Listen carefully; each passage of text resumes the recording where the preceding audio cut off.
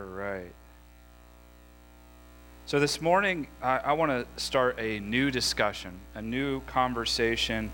I'm not sure exactly how long it's going to go. Not today. I have an idea of when we're going to end today. Don't worry. But what I mean is like how far this is going to go. And what I want to call this, it's not really like a message series, although that's what it is. I'm thinking of this more like something that we have and develop and invite into our common language as a community. And that is Reach One. And as a church, I think we're called to teach and to disciple everyone that allows us to, everyone that comes through. But I think what we're really called to do individually is to walk in obedience and reach that one person that God has placed in front of us. Now, this is all supposing that you're a believer in Jesus Christ, that you're in right standing with Him, that you desire godly things. And that may not be where you're at right now. And if that's true, then you came on the perfect Sunday, because we're going to go backwards. We're not really going to be talking about how we reach that one person. We're going to be talking about why it's so important and why it may be very difficult. And when I say reach, I don't mean just helping them. I mean growing them closer to Jesus, bringing them closer to Him so that He can adjust them, so they become believers. I mean, that's the ultimate goal. And that's what we really desire for everyone. We want that to occur. And I think everyone can reach one. And today's sermon title is, Did He Really Say That? Did He really say that? Because I think when we're going out into the world and into work and an environment where not everyone's a believer, we may not understand exactly what we're working with or who we're talking to or where they're coming from. And this has been a difficulty for me because I was raised in the church. Because I was raised in the church, I usually think like a church person. I think that a lot of people have similar belief values, even if they don't believe the same thing as me. So I don't think this way all the time. And I think it was true 50 or 60 years ago, but it isn't true now. I think America is going the way of Europe and a lot of the other westernized world when it comes to faith and Christianity. If you go to Europe, you're going to see a lot of beautiful church buildings, and a lot of them have been renovated into bars and nightclubs and other things like that. They're no longer meetings of service. If you go around, and even our community, there's a church that closed its doors three or 4 months ago here. Now, they closed the doors not because there weren't enough people in the community. Yes, this is a smaller community, but they closed the doors because there weren't enough people in the church. We have a largely, historically large population who have gone and attended Sunday services, and now that's kind of condensing and shrinking. And if you think of young people, a lot of them aren't attending anymore. Even some kids that have grown up in this church don't go anywhere now. They don't find their own church. They don't worship in that way. They may still have a belief in Jesus, but they're not really connected. So what I want to do this morning is show you in Scripture what I think is occurring. And I read something this week, a book, and it just, I was like, okay, this is the explanation I've been looking for, because I've seen this happen, and I didn't understand what it was. And if you open up Acts chapter 2, so pull out a Bible, if you will. Like, I know it's going to be, a lot of this is going to be on the screen, but I really want you to have a Bible in your hand so you can kind of see the context of what's happening here. Acts chapter 2, and we're going to go to verse 14.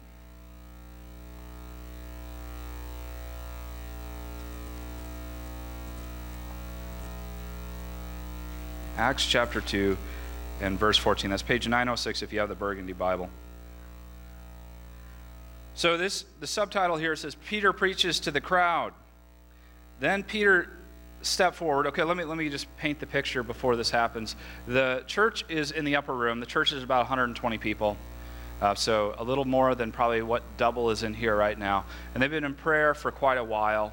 And when I say quite a while, I think it says, what is it, like 3 days or something? So somewhere around there.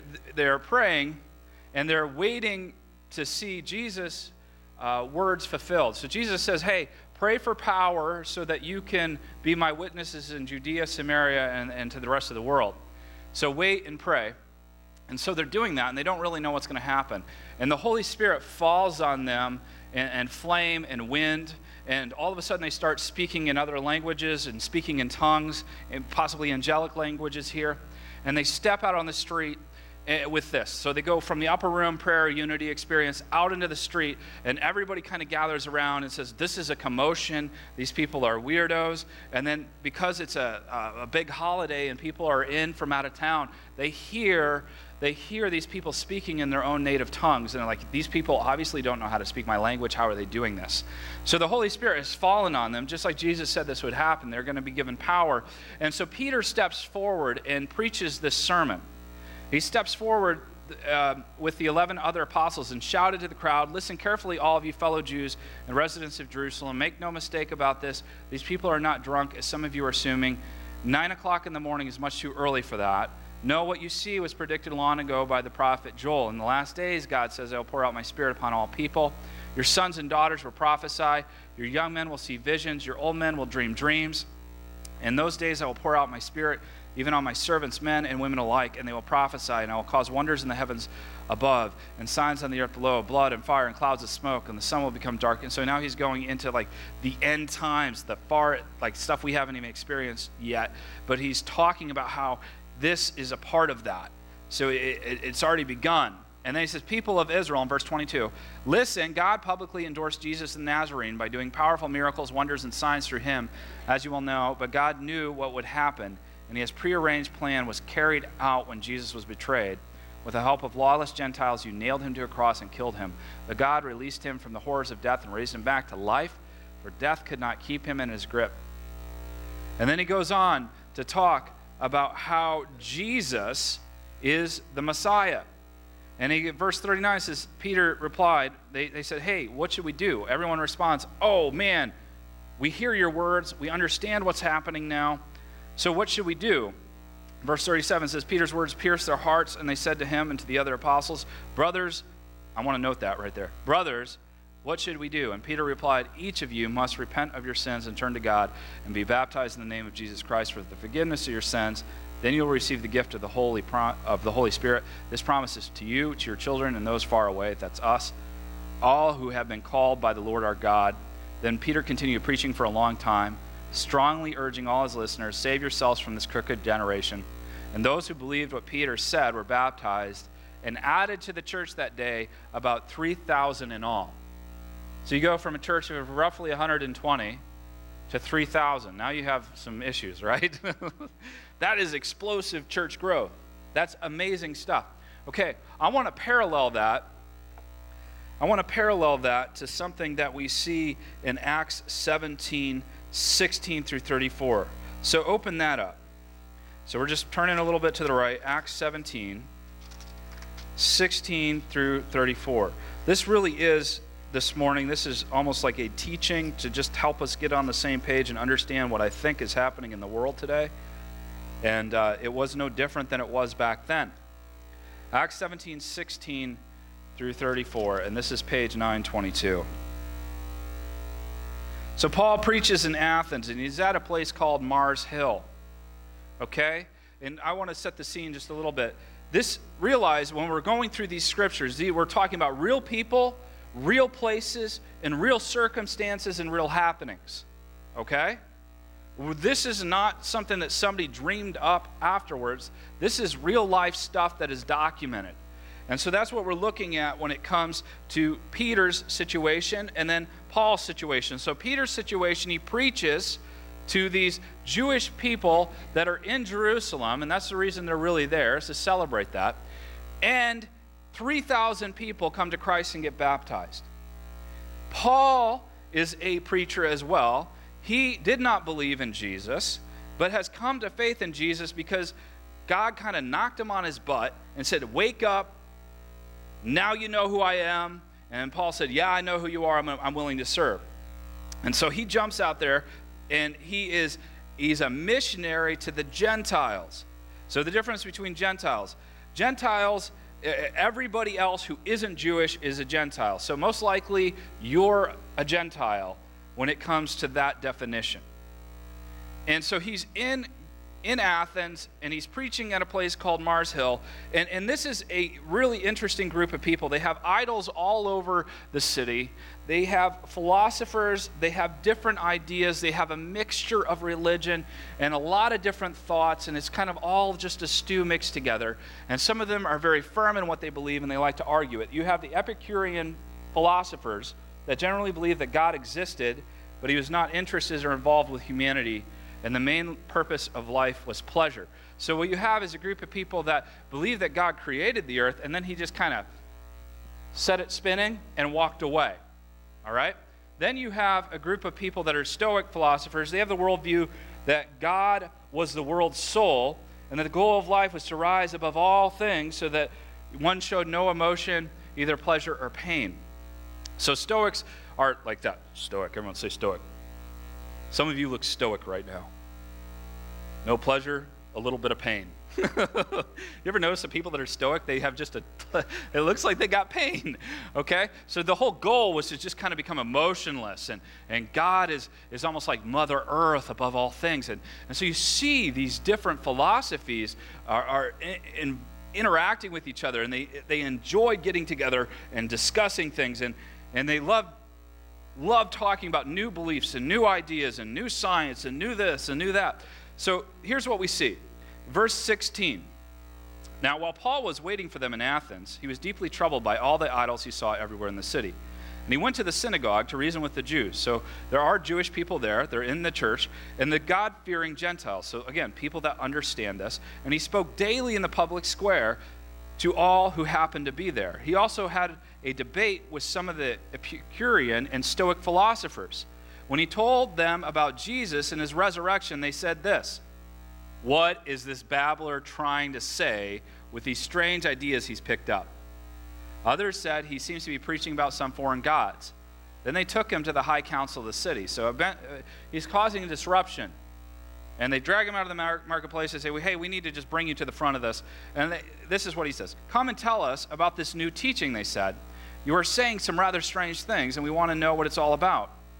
It should be explained that in all the Athenians, as well as the foreigners in Athens, seemed to spend all their time discussing the latest ideas. So Paul, standing before the council, addressed them as follows: "Men of Athens, I notice that you are very religious in every way." And this is true. They're full of religion. They got religion coming out the ears. They have a belief system. They have a structure. They each have chosen, and there's probably a whole blend of different ideas that have just rubbed together in a beautiful mosaic. This is where they're at, right? They have ideas of their own, and all of them have slightly different ideas. So, wait, what verse are we at? I got excited there. So, verse 23, "For I was walking along, and I saw many shrines, and one of your altars had this inscription on it: 'To an unknown God.' This God who you worship without knowing it is the one I'm telling you about. He is the God who made the world and everything in it. Since he is the Lord of heaven and earth, he doesn't live in man-made temples, and human hands can't serve his needs, for he has no needs. He himself gives life and breath to everything, and he satisfies every need. From one man he created all the nations throughout the earth. And he decided beforehand when they would rise and fall, and he determined their boundaries. And his purpose was for the nations to seek after God and perhaps feel their way towards him and find him, though he is not far from any of us. For in him we live and move and exist. As some of your own poets have said, we are his offspring. And since this is true, we shouldn't think of God as an idol designed by craftsmen from gold or silver or stone. God overlooked those people's ignorance about these things in earlier times, but now he commands everyone everywhere to repent of their sins and turn to him. For he has set a day for for judging the world with justice by the man he has appointed, and prove to everyone who this is by raising him from the dead." When they heard Paul speak about the resurrection of the dead, some laughed in contempt, but others said, "We want to hear more about this later." And that ended Paul's discussion with them. But some joined him and became believers. And then it goes on to list a few of those people. All right. Do you see the difference of what's happening here? So when Paul goes and preaches in Athens, he's dealing with a completely different audience. When Peter preaches, he's preaching to the Jewish people who grew up with the Pentateuch. They grew up understanding Genesis. They grew up with God's law. When he goes to Athens, to the Gentiles, he is speaking to a culture that has no biblical knowledge. So at first, he strikes out.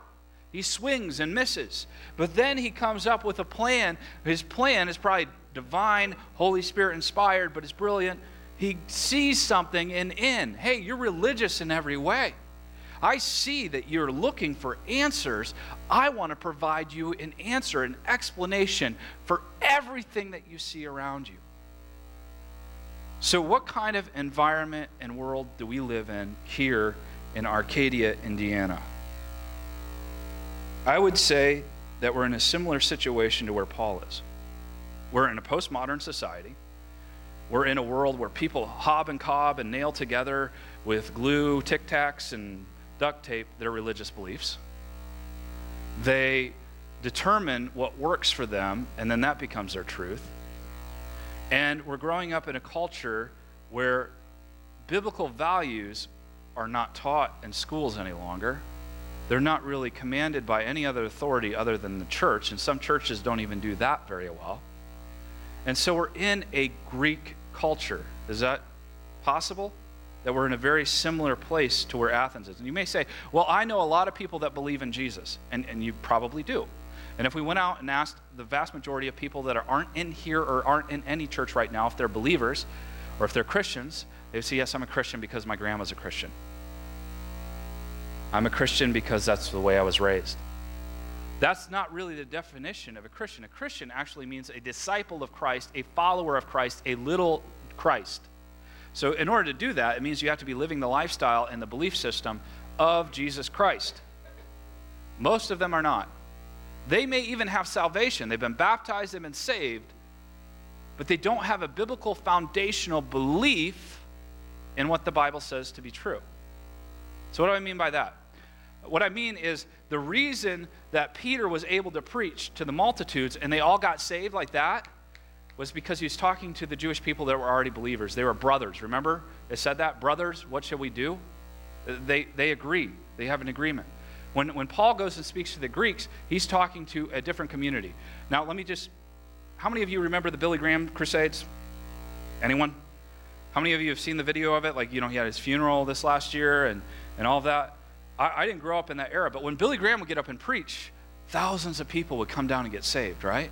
It was kind of like Peter doing this. We are no longer in the Billy Graham era. We aren't there anymore. We are in a system and in an era that is not the same because people don't believe the account in Genesis. They don't believe that God created the heavens and the earth. They don't have a foundational belief in that at all. What they do believe is that things just evolved, happened, and transpired, and now we're all here walking around on accident. If that is your philosophy and that is the story of your life, it's very hard for you to identify with what the Bible says because the Bible is very different. And so I've seen even people get baptized and they say they believe in Jesus, but what they're doing is very similar to what the Greeks did. And even the Jewish people did this. In the Old Testament, you'll see it. They take Jesus and they add Jesus to their life like a little pin. Have you seen that before? Like, I believe in Jesus, and I think Buddha's teachings are good. I'll take some of that. And I'll take a little bit of, human secularism. I'll take some of that, and I'll take some of science and push that in. And I'm going to do all these things. I'm going to take all of these things in. And I'm just going to become a kind of a part of this. And so I believe a lot of different things. There's a problem with that. There's a problem with that because it's not what Scripture says to do. So if you're going to claim to be a follower of Jesus, then you have to actually follow him in what he says and does. Amen? Anyone with me? All right? that's the issue. And I'm not trying to trash people. I'm not trying to lay them out or anything like this. I think we need to understand this as a church, because when people come in and they don't have a faith background, they don't have a church background, they're really starting where the Greeks started. They need everything explained to them, because otherwise salvation doesn't make sense. Why do I need to be saved? Why are you concerned about my sin? Why does any of that matter? The belief system is completely different than where you were raised and what you were brought up in, if you're a believer or if you're over 50. Some of you remember reading the Ten Commandments in school. Any of you? Some of you remember looking at, those books, and that doesn't happen anymore. There's no foundation. And the interesting thing is, the U.S. government, most Western society, is based off of the Ten Commandments when it comes to the laws of the land. But now there's a whole move to eradicate all of that history. Even if you don't believe in the Bible, they want to remove every trace of that ever existing. Why? Because it points to a biblical foundation, and the foundation is what you have to build the building on. So if you go up to somebody and you say, hey, do you believe in Jesus Christ? They may say yes, but they don't believe in God the Father. They don't believe in the account in Genesis. They don't believe that everything in the Word of God is true. They don't have that same structure. So you could be having two different conversations when you're trying to witness to somebody and share your faith, because they're not starting in the same place. Okay. Some of you are bored to tears, and I'm sorry. There are only two religions in the world. Some of you are like, that's not true. But think about this. There are only two religions in the world. If there's any religion that's true, there can only be two religions in the world. The one that's true and the one that isn't. All right? If there's any truth, then it has to be true all the time. It has to be true all the way through. So here's what I believe, and what I preach, and what I talk about, and why I live this way. Because I believe that God's Word is the only true religion. I think it's the only truth. Everything else that's created, hived off of, developed from this or from something else and turned into something else is man's religion. Everything else is man's religion. It's cobbled together, it's pieced together, it's made by man. And I actually have a biblical way of showing this, okay? So God's Word I see as truth. Genesis chapter 2, that's the beginning of the Bible. Genesis means beginning. So let's go to Genesis chapter 2. Open up the Bible. I'm not hearing it move. I'm going to get on you. Genesis chapter 2, verse 15.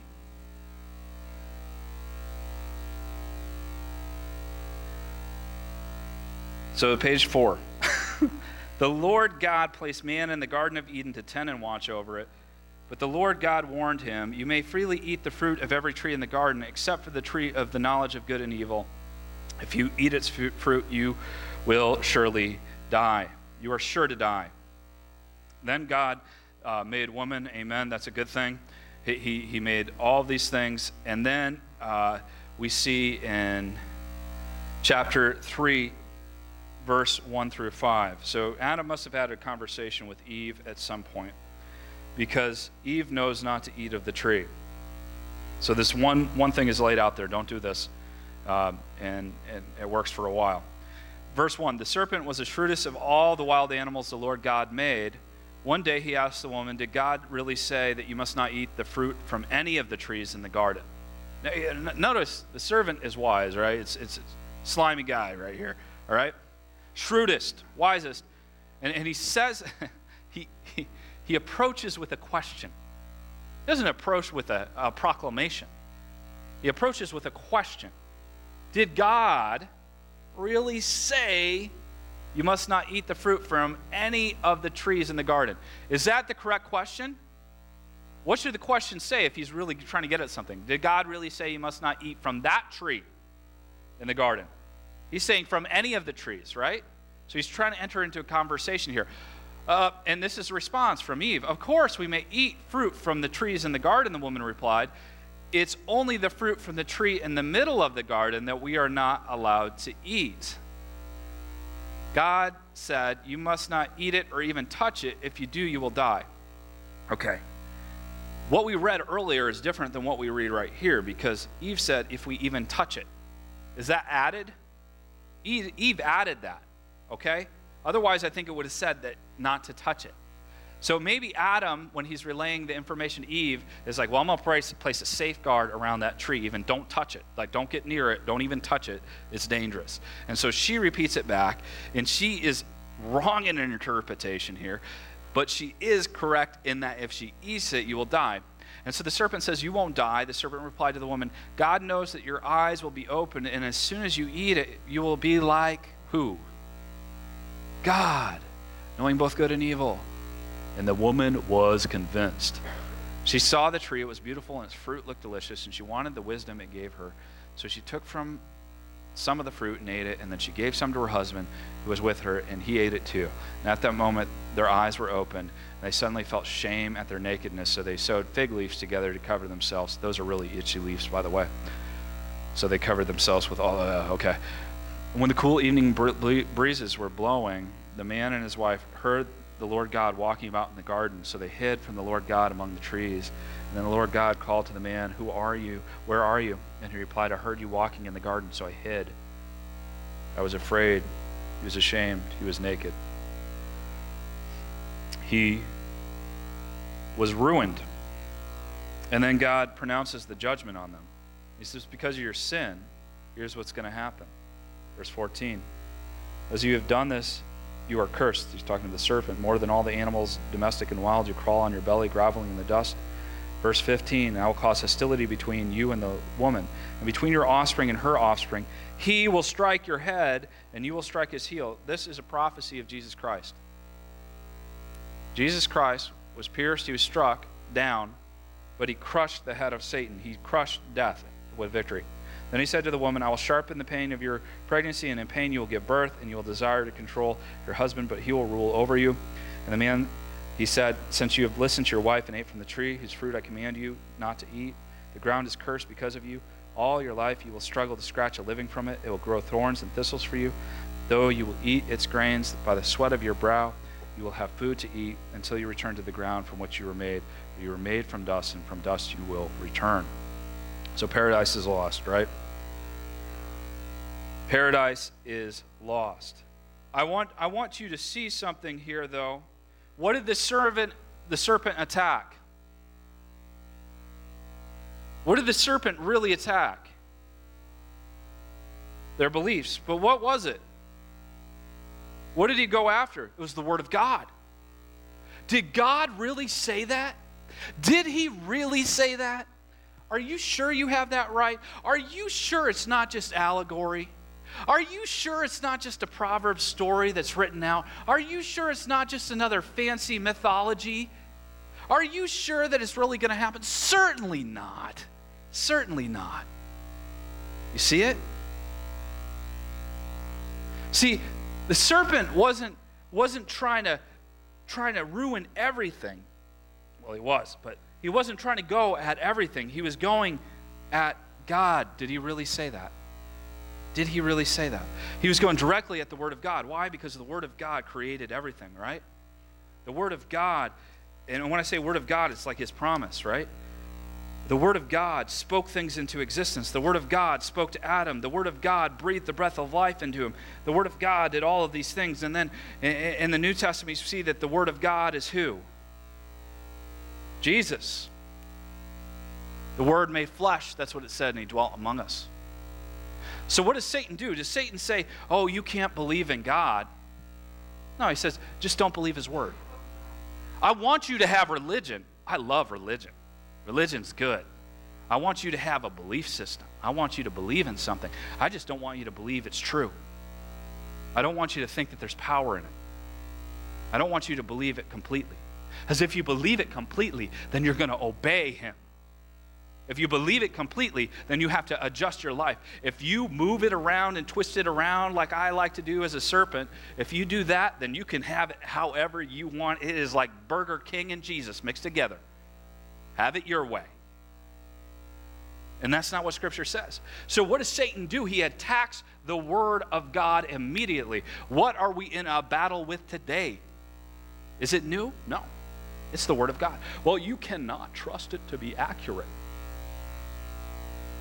You have a bunch of people who are teaching biblical scholarship in universities that don't believe a lick of the Word of God, that don't believe it's true, that believe that 90% of it is made up. Why are they wasting their life talking about it? Again, the Word of God under attack. See, the devil has not changed his strategy one iota. So what we have to do as believers is we have to know the Word of God, we have to believe the Word of God, and then we have to base our ideas and our thoughts and our theology off of the Word of God. Otherwise, what we're doing is we're making a man-made religion that has no power whatsoever to change anything or anyone, and we're just adding Jesus as like a magical potion. We're taking it and turning it into a religion. So again, two religions in the world. You have God's Word and then everything else, because there can only be one truth, and then everything else is a lie. So that's where I come out when I look at Scripture. Because what I've seen is I've seen a lot of science fall away, and we're continuing to see it right now. And people are going to say, well, what about carbon dating? We can talk about that some other day. But if you look it up, it changes every year. I'm telling you. They're starting to see fallacies in this stuff all the time. So here's what they're doing in our schools. Here's what they're doing everywhere in Christian schools, Christian universities. They're teaching us that, God maybe created things through evolution. God maybe created these things. And I want to dissuade you away from that. I want you to examine the evidence in that, to really look at it. We're not going to have a chance to really jump into that right now. But what I want to do is look at Genesis and say, okay, if that is how it happened, then Genesis is not the true narrative of what happened. If evolution is how God designed everything to move, then Genesis is an error, because evolution had thousands upon thousands, if not millions of years of death and cellular generation and mutation to the form where we now are walking around in these meat cases that we have, with these brains that fire synapses and somehow chemically can have thought and consciousness. So if that is how it happened, then Genesis is an error, because in the Word of God in Genesis, it says that sin did not enter into the world, death did not enter into the world until through whom? Adam. And Jesus himself says that, Adam. So did God really say that? So original sin was disobedience to God's word, wasn't it? That's what the original sin was. It was disobedience to God's word. Genesis 3:21, look at that verse right there. You have the first animal killed. Because before that, you see in Genesis that God gave to Adam all the fruits of the field and all the vegetables there could be. And then he said he also gave those for the animals to eat. Animals didn't eat animals then. And then you have Adam sinning, and now because of his sin, he needs a covering. And what does God choose as a covering? The skin of an animal. He clothes them, and he takes you guys shouldn't wear poison ivy as clothes.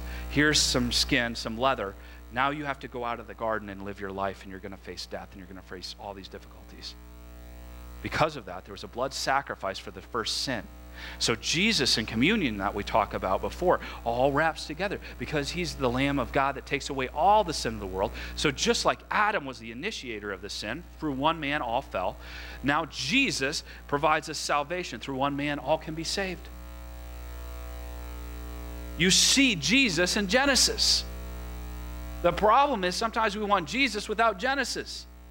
Or we have Jesus, but we don't understand Genesis. And this is where we have to approach others that are unbelievers, because they don't know why we believe certain things. And they say, well, you're just, all sin and all that. And I can't believe that you're a bigot in this area. And you don't believe in this, and you don't believe in that, and you don't like this. And if Jesus is so much about love, then why can't you just love everyone and accept everyone in their lifestyle and promote it and say, yay, I'm glad for you? Because God had a design for humanity. And now you've walked out of it. It's not me making up stuff. It's not me saying you have to do this. In fact, God himself said, okay, you've chose sin, now you have to go live in it. You have all the free will available to you. But you also have the free will to accept Christ. But when you accept Christ, you have to accept all of it. Amen? Look, think about this. You have to accept all of it, because you cannot walk around with just a little bit of Jesus. And, I just like Jesus, but I don't like the rest of the Bible. You can't do it. Jesus is there at the beginning of Genesis, and the only way this works is if this is true. I want to say something here too. People that are atheists, and I mean true atheists, a lot of people think they are, they may not be. Atheism itself is a religion. So when our kids go to school, when my kids start learning about evolution, all this stuff, they are learning a religion. It's a religion. It's the Greek religion, but it's a religion. And here's why. Look at it. You can look this up when you get home. In Webster's dictionary, the fourth definition of religion is this: a cause, principle, or system of beliefs held to with ardor and faith. Ardor and faith. So what is that meaning? It's a belief system that they base all of their thought off of so that they can live their life in the way that they want to live. Okay? So this teaches, atheism teaches that there isn't a God. You essentially get to rule your own life. You are a God in that fact. You know, there is no beginning, and it doesn't really matter 1,000 years from now, 1,000,000 years from now when we're all wiped out. That won't matter at all. It'll just be a flash. It doesn't matter. And yet they want to say that they want to hold to a moral belief. They want to hold to a dignity of some life at least. But they have no basis for it. But evolution is a basis of faith. It's an actual belief system. If you ask them, they study it. It's a belief system. And some atheists have been brave enough to actually say that it is a religion in essence because it's an explanation of the beginning and the end. And that's what it is. So, you have a choice in what you're going to believe. You have a choice in the system that you're going to adapt to. You have a choice in to believe it. Now, the difficulty for our kids and for everyone else out there in the Western world today is that we are inundated with this every time we turn the TV on, that this is true, this is true, this is true, this is true, this is true, evolution's true, this is true, this is true, science has proved this wrong, but it all is a stack of cards, guys, because once you start digging into it, you'll find, and I've talked about this before, maybe we'll go into it next week again, species that have been extinct for 3 million years are found on the end of fishermen's poles all the time. Now, I'm not saying animals don't go extinct, they do. But a lot of the times, these fossils that they think are links to different creations and links to other species are animals that are still alive today. Okay? Now, my 10-year-old boy, I don't know if I share this with him, but it's the same logic I have. He's like, why, if we go to the zoo, do we see monkeys? If humans came from monkeys, why didn't they all evolve? Good question. Good question. Now, there's micro and macro evolution, and one of them is just the changing of species as they continue to develop, but they stay the same species, okay? They don't turn into something else. You don't have an ant becoming an anteater. This just doesn't happen. You can have different types of ants, just like you can have different types of dogs. They all share the same genetic DNA. In fact, they're just being whittled down into something else, just like you can create corn into something else. It doesn't change what it is. It's still corn, okay? So that is a different conversation altogether. Here's the issue that we have. We'll go out, we'll share Jesus with people, or we'll invite them to church, and they're in a fully Greek environment, and they don't know why it matters, okay? So if someone starts having a conversation with you about Scripture, about the Bible, or why you believe this, or they're attacking something. It could be your views on human sexuality. It could be your views on abortion. It could be your views on anything. What you need to do is really not get into that argument with them, but tell them the reason why you believe the way you believe is because the Bible says this. And when I go back to Genesis and go back to there and say, I have adapted my system to this, because everyone else out there, here's how they're living their life. They've adapted all of the ideas that they've taken in to their personal belief system. You know what I'm talking about? So they have developed their own view of who God isn't, of if he exists or if he doesn't, and they've created their own religion. So you cannot argue against their religion. Don't try to do that. Instead say, here is why I believe what I believe, and show them. Show them. We're going to talk more about how to do that, and I'm sorry I got way carried away here. But I woke up this morning thinking about this. I was excited about this. To be a believer, you have to believe Jesus. You have to believe the Bible. You have to believe that his word is preeminent. And you have to adjust your life to this. Now, I'm not saying don't struggle with it. Don't look at the evidence. Look at the evidence. Struggle with it, because I guarantee you, if you're faithful in that struggle, you will come out in the same place. I want to point this out. In the Garden of Eden, you had the serpent who twisted God's word, confused it, and contradicted it. You have Eve who added, subtracted, mishandled, and doubted because she ate of the fruit, right? You have Adam who knew but disobeyed. And now it's placed into our court with what we're going to do with it. I want you to be godly with it. I want you to have a respect, a love, and desire, and I want you to grow in the Word of God, because you cannot trust me to say everything correctly. You cannot trust anyone you turn on TV to have it right, because the truth is, if we get one little thing wrong and you just buy it all hook and sinker and you don't look into the Word of God on your own and you don't examine the evidence on your own, you're missing the point of the availability of holding this in our hands. You're missing the huge privilege that we have to have such easy access to the Word of God. And I don't want that for you. I want the Holy Spirit to teach you and guide you, to instruct you in all truth, and to say, set that thing off that goes, yeah, that what he's saying is right, what he's saying isn't right, whatever it is. Allow God to speak to you through that. Don't allow the serpent to get in your head and twist things around. Amen? So next week, we're going to talk a little bit more about this. I only got through half a page of notes. But this makes sense to me, as I see it in believers' lives and I see it out in the world.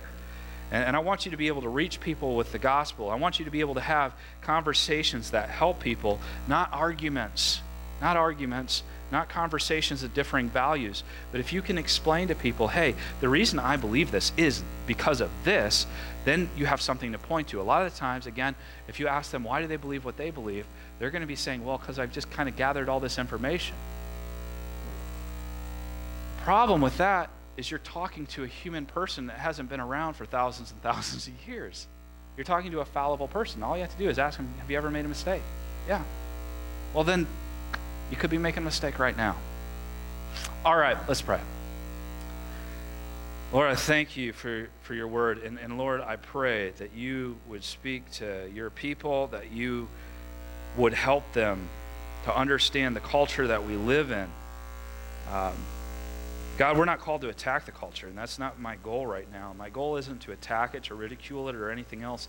It's just to shine a light on it so that we know what we're dealing with. Lord, you haven't called us to run away and form some cultish Christian community where we don't have to deal with anyone who doesn't believe. That isn't what we're doing at all. We want to be like Paul.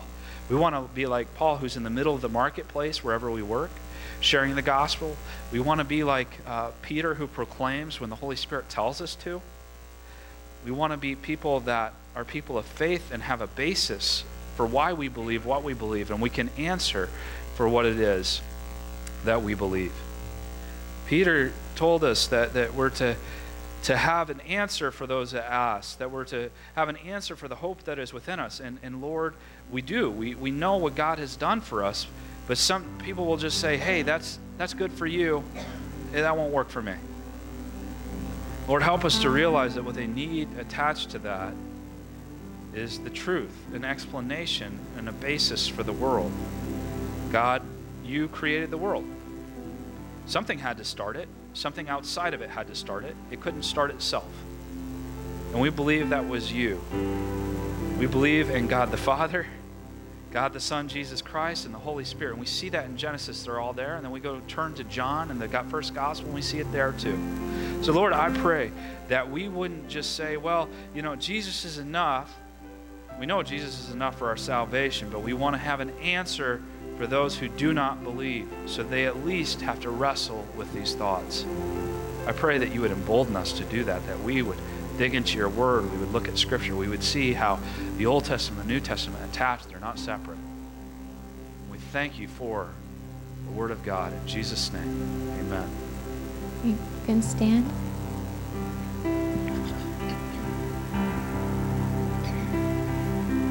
Oh, to Jesus I surrender all.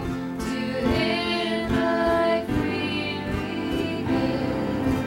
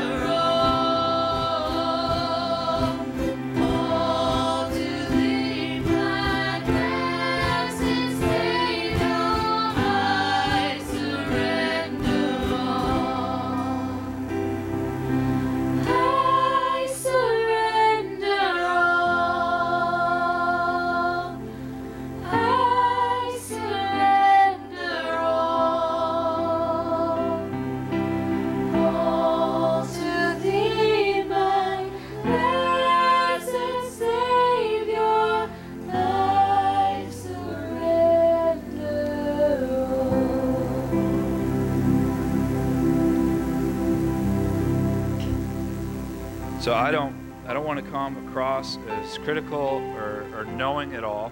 In fact, I'm saying quite the opposite. I don't know it all. I can't figure this all out on myself. I need the scripture to guide me. And I want to say that there are brothers and believers in Christ who believe in evolution, that believe in those types of things. The difficulty I see of it is you're building a house without a foundation. That's what I see in it. And I've had these questions for years because I went to school and I was taught these things. And I had to look at the Word of God, match it up with what the evidence that I can see in the reality of the world, and then also look at where these philosophies take you, okay? Where does it take you to believe what the world teaches you? It teaches you moral ambivalence. It teaches you that we kind of make up our own rules as we go along, and there's nothing overriding us, really. And there's no real explanation for creation at all, if you think about it. Like, what created us out of nothing? Well, the scripture says God was outside of it. He created it ex nihilo, which means out of nothing. He spoke it into existence. So that's what the Word of God teaches us. And I want you to examine the evidence. Look at it yourself. Read about it yourself. Look into it. Let's pray. Lord, I know there's probably some people in here that have either walked away from you or not walking with you right now. And I pray for them right now that you would reveal your truth to them through your Holy Spirit. Maybe this is asking some questions that they've had themselves. Lord, I know people are turning away from the faith because they don't have a foundation to base it off of. They have feelings, they have emotions, they have a belief, but if that's constantly attacked, just like the serpent attacked and twisted, then what's left? Lord, I pray over them right now. And if there's anyone here in the room right now that's where you're at, but you're searching for God, I want you to raise your hand right now. If that's where you're at, but you're interested in finding out if God is real, I want you to raise your hand. All right. If you're like me and you don't have all the answers, but you're desperately trying to understand the Word of God, raise your hand. Amen. Amen. I'm going to pray over you and bless you right now. Thank you, Jesus, for the people that are in here, and thank you for the revelation of your Word that you have given us through your Spirit and through teachers and through the apostles that we see. Lord, I thank you that our belief system is not 150 to 200 years old. It's not based on something that we know will have to change once more evidence is seen. Instead, it is the Word of God, and I fully believe that as time marches on and science advances, more and more of it will be proven. We've seen it already. Lord, I thank you. I thank you that all truth is God's truth. And I pray that you would reveal that in our hearts and minds. And Lord, as we go out into the world, I ask that you would help us be like Jesus, that you would help us have love for others. And Lord, not that we would be looking to pick a fight with people that believe differently, but we would have compassion on them like Paul did. We would have compassion for them like Peter did. We would have compassion like Jesus does. Help us to realize that God wants so many more of his people to know him. He wants so many more children, but until they decide to do that, they're not ready. God, I pray that you would bless us throughout this week. Lord, help us to be safe this long weekend. Help us to have a great Monday tomorrow and rejoice in who you are and what you've done for us. In Jesus Christ's name we pray. Amen. Amen. God bless you.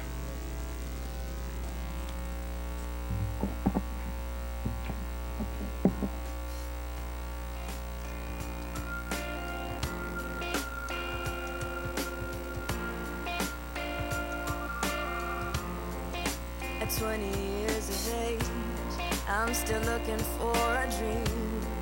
A war's already waged for my destiny. But you've already won the battle, and you've got great plans for me. Though I can't always see, 'cause I got a couple dents in my fender, got a couple rips in my jeans, try to fit the pieces together, but perfection is my enemy, and on my own I'm so clumsy.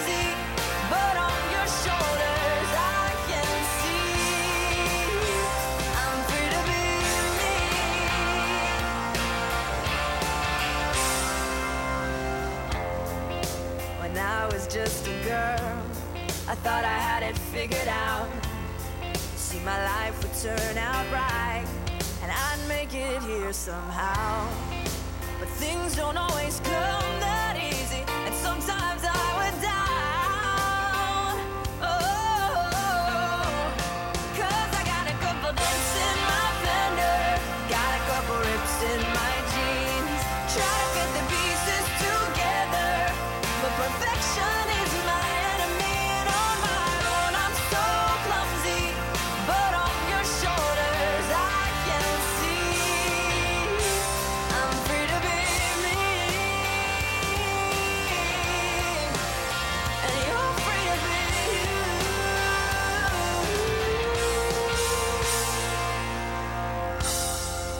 Sometimes I believe that I can do anything, yet other times I think I've got nothing good to bring.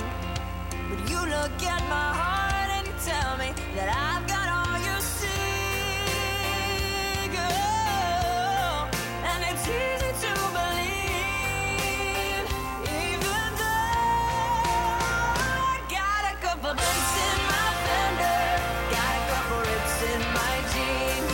Try to fit the pieces together, but perfection is my enemy, and on my own I'm so clumsy. But on your shoulders I can see I got a couple dents in my fender, got a couple rips in my jeans. Try to fit the pieces together, but perfection is my enemy, and on my own I'm so clumsy. But on your shoulders I can see I'm free to be me, and you're free to be you.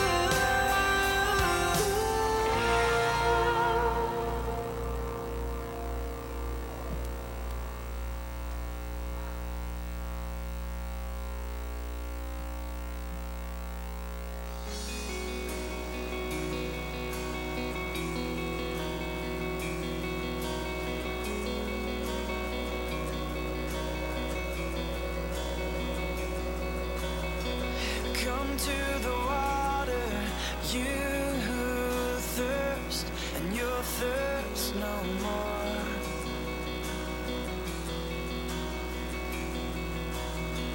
Come to the Father, you who work, and you'll work no more.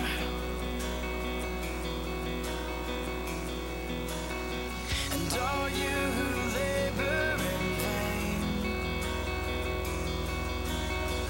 and to the broken and shamed, love is here, love is now, love is pouring from his hands, from his brow. Love is near, satisfies, streams of mercy flowing from his side, 'cause love is here.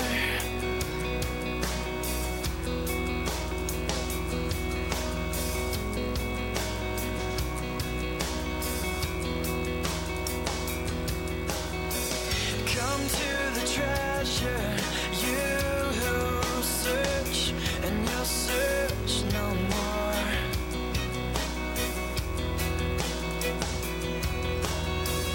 Come to the lover, you who want, and you want no more.